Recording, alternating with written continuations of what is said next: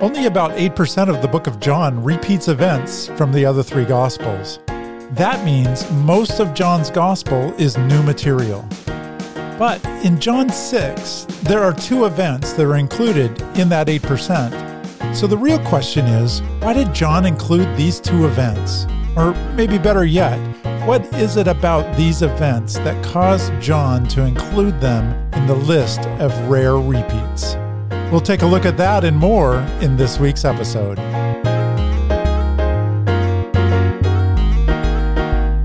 Welcome to episode 10, Barley Loaves, Wind, and Waves. This is part one of two episodes that we'll have for John 6, and I'd just like to start by talking about the relationship that John has with the other Gospels. I covered a lot more of this in the John Bible study that's available at rethinkingscripture.com, but I wanted to just hit a few of the points to kind of set the stage for what we're going to be talking about in this first episode in John 6. So in John, different than the other gospel narratives, there's like no birth story. We see that in some of the other gospels. There's no temptation of Jesus in the wilderness. We see that in all the other gospels, or at least mentioned in all the other gospels.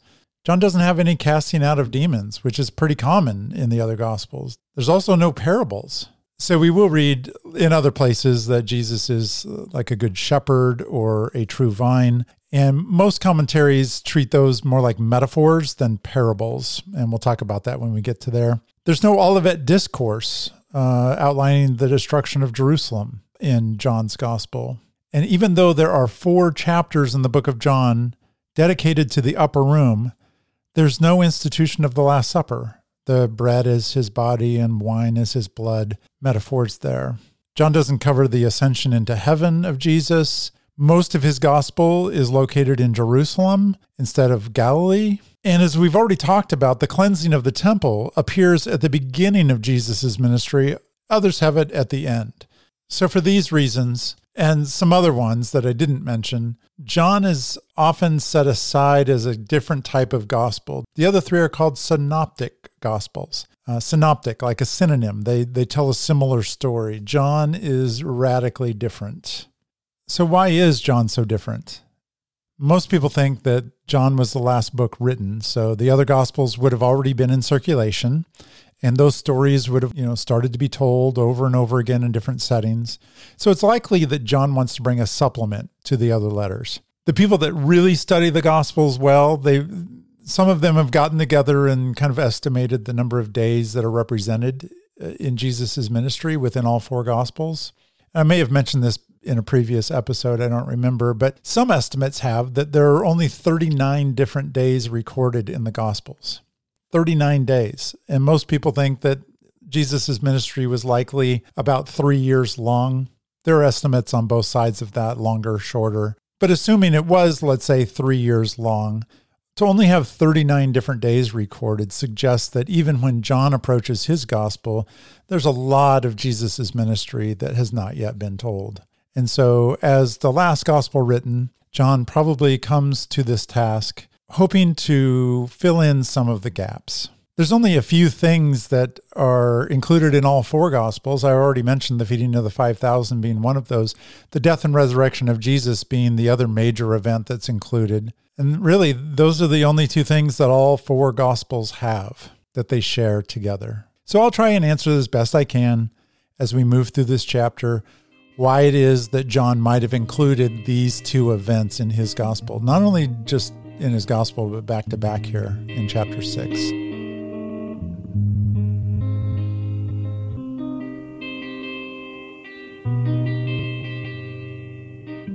The feeding of the 5,000 story isn't just special to me because it's in all 4 Gospels.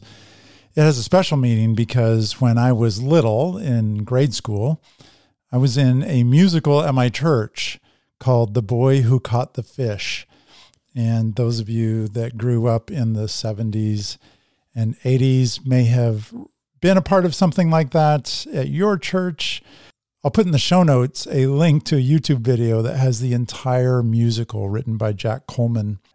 My only point of contention with the story is that it suggests that the boy was fishing for trout. And I think that's mostly because it rhymes with shout that they use later in the song. There was a boy who loved to fish. He always loved to fish for trout. And every time he caught those fish, he'd brag and boast and yell and shout. But it likely wasn't that he was fishing for trout in the Sea of Galilee. So yeah, there's lots of significance of this story in my memory bank. This account is found, as I mentioned, in all of the other Gospels. If you were to read all of those other accounts, there are some small details that each Gospel brings to the table that others have slight differences in. Maybe it's how the conversation went, like who asked the questions or who answers the questions. Those are kind of fun to go read through the different accounts and notice all the differences. But there are some other things that I'd like to point out that I noticed. The first here is in John 6:4. It says, "Now the Passover, the feast of the Jews, was near." So the Passover was attached to a festival out of Leviticus 23. It was a first fruits festival, and it was attached to the barley harvest. So barley is the first grain to ripen in the field in the Holy Land. Wheat, another grain that grew, ripened about a month or two later, and that was associated with Pentecost, the Feast of Weeks. So I think it's consistent that this boy, it actually mentions that when he brings forth his bread, that they are barley loaves in his lunch instead of like whole wheat loaves or Wonder Bread or something like that. And there's also an important tie because later in this chapter, Jesus is going to play on the bread theme. He's going to say that he is the bread of life. So he's feeding the people bread now, and then he's going to say that he is a type of bread. And eventually, Jesus becomes the bread which is broken, and his body is offered at Passover in Jerusalem. So at least in one sense, it could be said that Jesus is the ultimate barley loaf. And it makes me wonder why we haven't seen like churches that incorporate this into their name. We have so many different names for churches. Like I would expect somebody to have started the Barley Loaf Fellowship or something like Brethren of the Barley Loaf, or maybe First Church of the Barley Loaf. I think that's one I'd like to go to. So as we look at this feeding of the 5,000, one of the ideas is that Jesus is bringing bread to the people, and then he's going to play off on that later in this very same chapter. John is going to use this story, and repeat it from the other Gospels because it plays into a theme that he's going to develop further on in one of Jesus's statements. The second thing I always like to mention when I teach out of John chapter 6, and this story is in John 6:10. Jesus said, "Have the people sit down." This is out of the NASB. And then it says, "Now there was much grass in the place." So the men sat down in number about 5,000. And that's important also to mention that the 5,000 number likely is just the men here, as mentioned in this verse. And so if you add women and children in addition to that, it's likely a much larger crowd than the 5,000 would suggest. So when Jesus is collecting this crowd, Jesus has the people sit down, is what it says. And then John mentions that there was much grass in the place. And it's interesting, the Greek word for sit might be better understood or better translated as recline or to lie down. So it was springtime. The grass would have been very green at that time of year in the Holy Land. And John is pointing that out. Jesus said, "Have the people lie down or recline." And John is making a point that Jesus made them lie down in green pastures.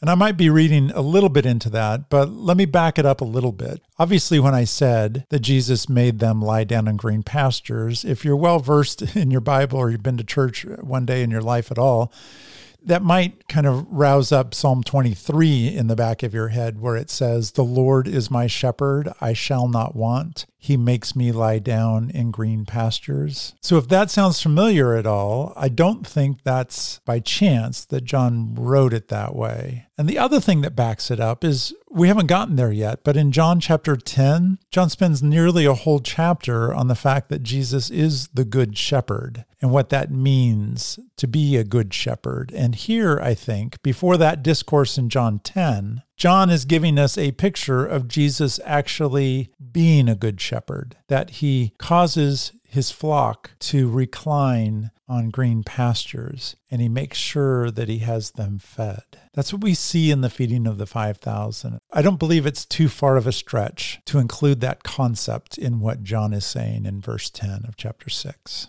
We will see that the development of this shepherd motif is especially important to John when he quotes Jesus saying things like, "I am the good shepherd, and I am the door of the sheep," in John 10. So I believe the introduction of these bread and shepherd motifs are maybe just one reason why the feeding of the 5,000 survived as part of that 8% in John's gospel.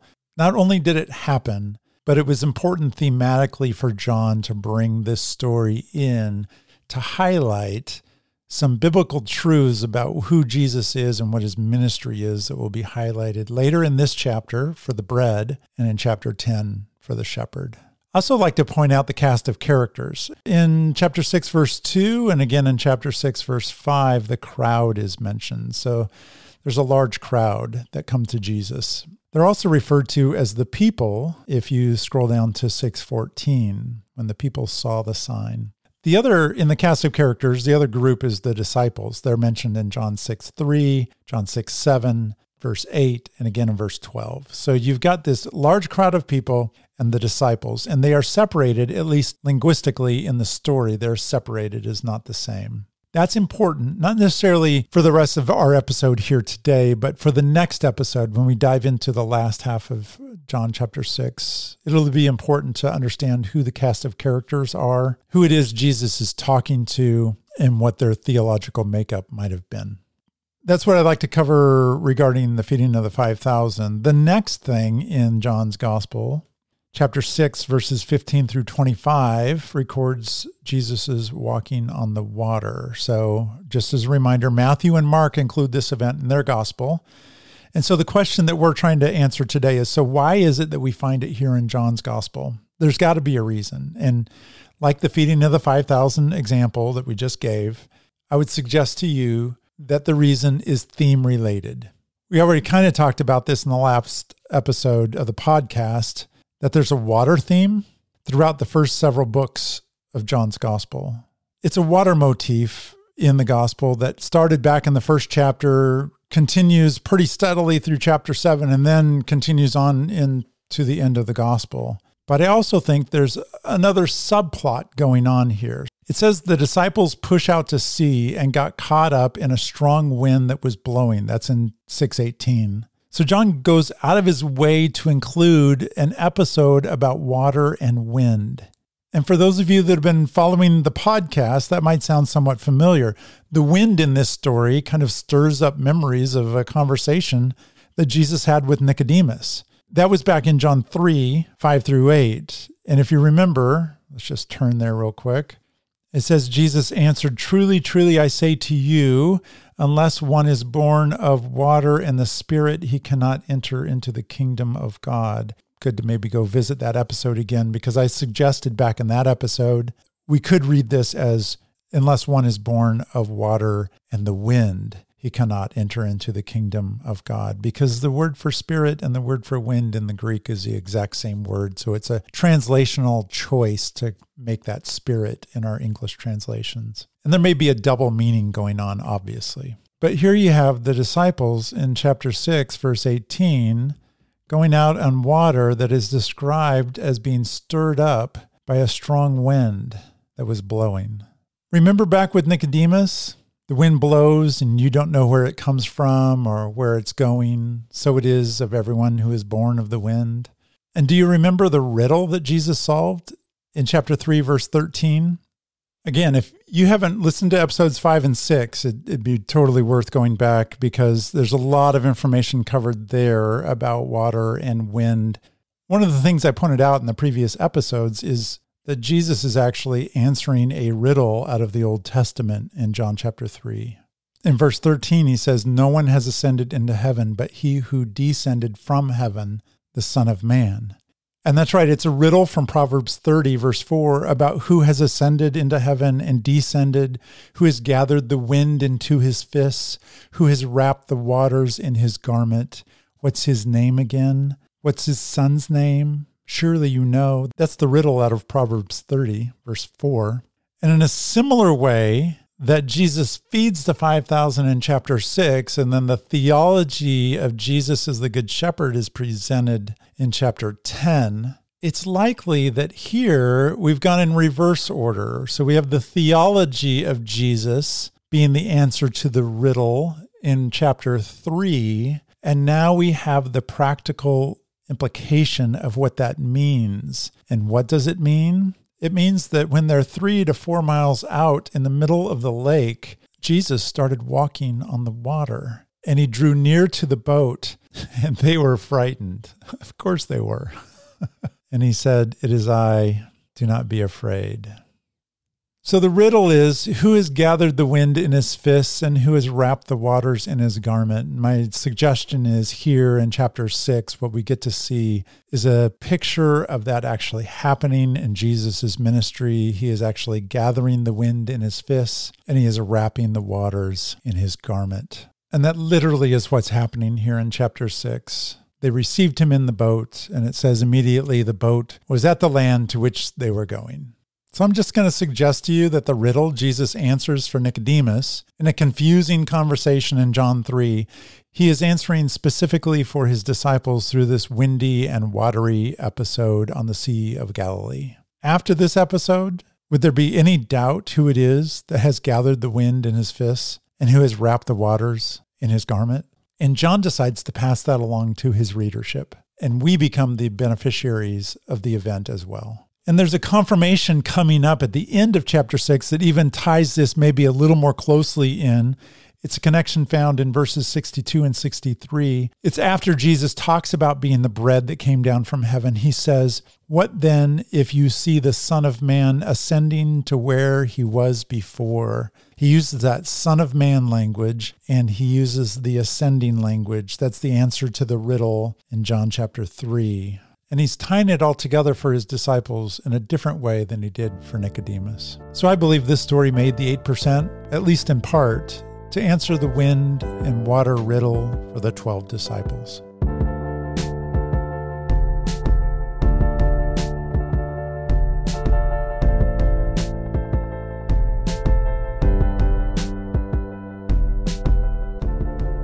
Then the text says that the crowd that had been with Jesus at the feeding of the 5,000 noticed that he was no longer with them. And that crowd followed him to Capernaum. And there Jesus had a lengthy and theologically deep discourse with them. And it's a hotbed of controversy in our modern context. I mean, it would have been controversial in Jesus's context. And we'll talk about that in the next episode. But in our context, in our culture, we've made this into a dramatically different controversy.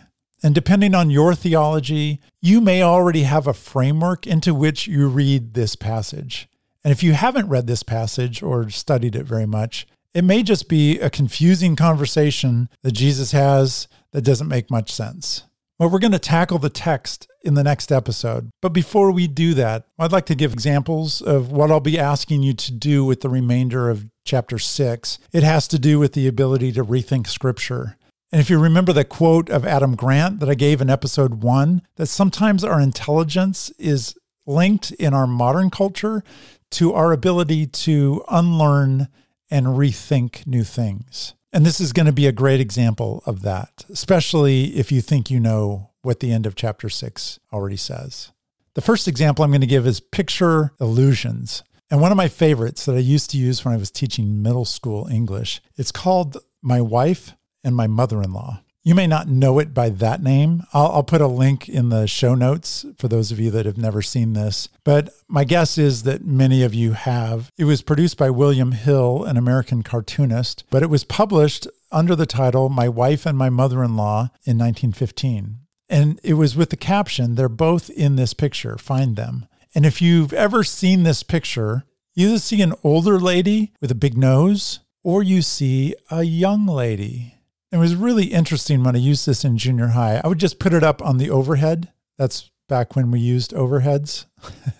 I would put this up on the overhead. It would display under the screen in front of the classroom. I would just simply ask the students to write down and describe what they see. and in complete silence. So nobody was talking, nobody gave up anything. And I just put the picture up, and students would start to write what they saw. And I give them like 3 or 4 minutes because that's about the length of time that junior high students can actually concentrate. And then I would just take volunteers. And I just said, can you read to the class how you've described what you see? And inevitably, the kid would read, and it'd either be a description of a young lady or an old lady. And about half the class would go, yeah, that's exactly. The other half of the class would say, what are you talking about? That's not at all. And I said, oh, what do you see? How did you describe it? And it was kind of fun. And then my job as a teacher then was to teach one half of the class the part of the picture that they're not seeing, and do the same for the other half.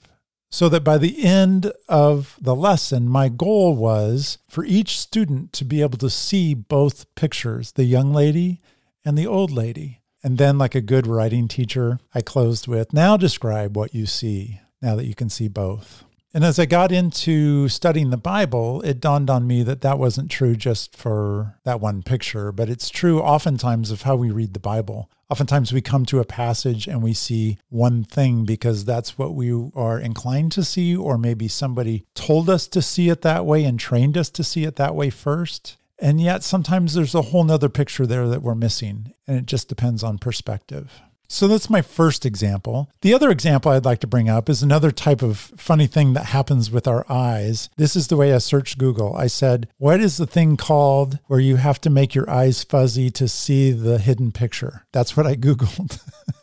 Some of you already know what I'm talking about. And I came to find out it's called an autostereogram. And I'll just read from the Wikipedia article. An autostereogram is a single image stereogram designed to create the visual illusion of a three-dimensional scene from a two-dimensional image. In order to perceive 3D shapes, one must overcome the normal automatic coordination between the accommodation, the focus, and the angle of one's eyes. So these are the types of pictures that were made well known in the book called Magic Eye.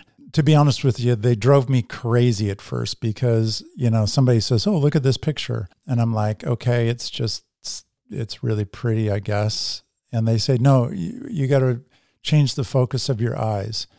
And I'm like, okay. And then literally 10 minutes later, I'm like, I don't see anything. And they said, well, put it up close to your face. And eventually, for those of you that have seen these, it's amazing. I mean, because this random page that looks like nothing just sort of molds into a 3D picture. And usually there's like a picture of a shark or a saying, a word or something that magically appears in 3D.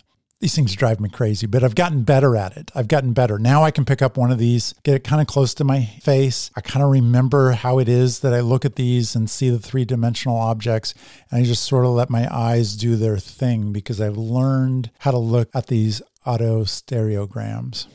And this is the second way that I'd like to just sort of illustrate what I'm going to be challenging you to do in the next episode. So some of you are coming to John chapter 6, the last part of it, especially the bread of life discourse, and you've come to it and you think you already know the picture. And my job is going to be in the next episode to try and show you a different picture that's already there that maybe you can't see because of whatever reason. Maybe it's a teacher that you had or a theology that you hold to that wouldn't have been readily apparent to those in the first century context.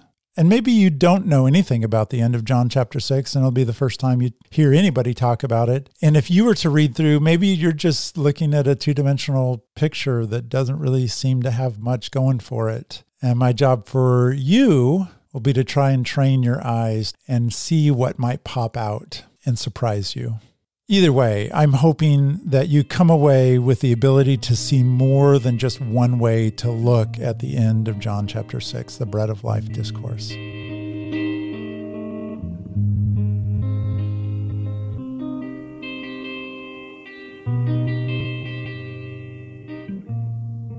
Well, that's it for today. But before we go, let me just ask a question. Who do you know that would benefit and be challenged by the topics that we've covered today? I would invite you to tell a friend about what you're learning, have conversations with them, and encourage a deeper discussion about what we need to rethink and relearn about God's Word. The first century context of the Bread of Life discourse has been eclipsed by our modern theological squabbles. And in the next episode, we'll set those systems aside. We'll dive back into the original context and rethink what the Bread of Life discourse is all about. I invite you to read through John 6:26 through 71 and see what type of picture emerges for you. And then we'll talk about it next time on the Rethinking Scripture podcast.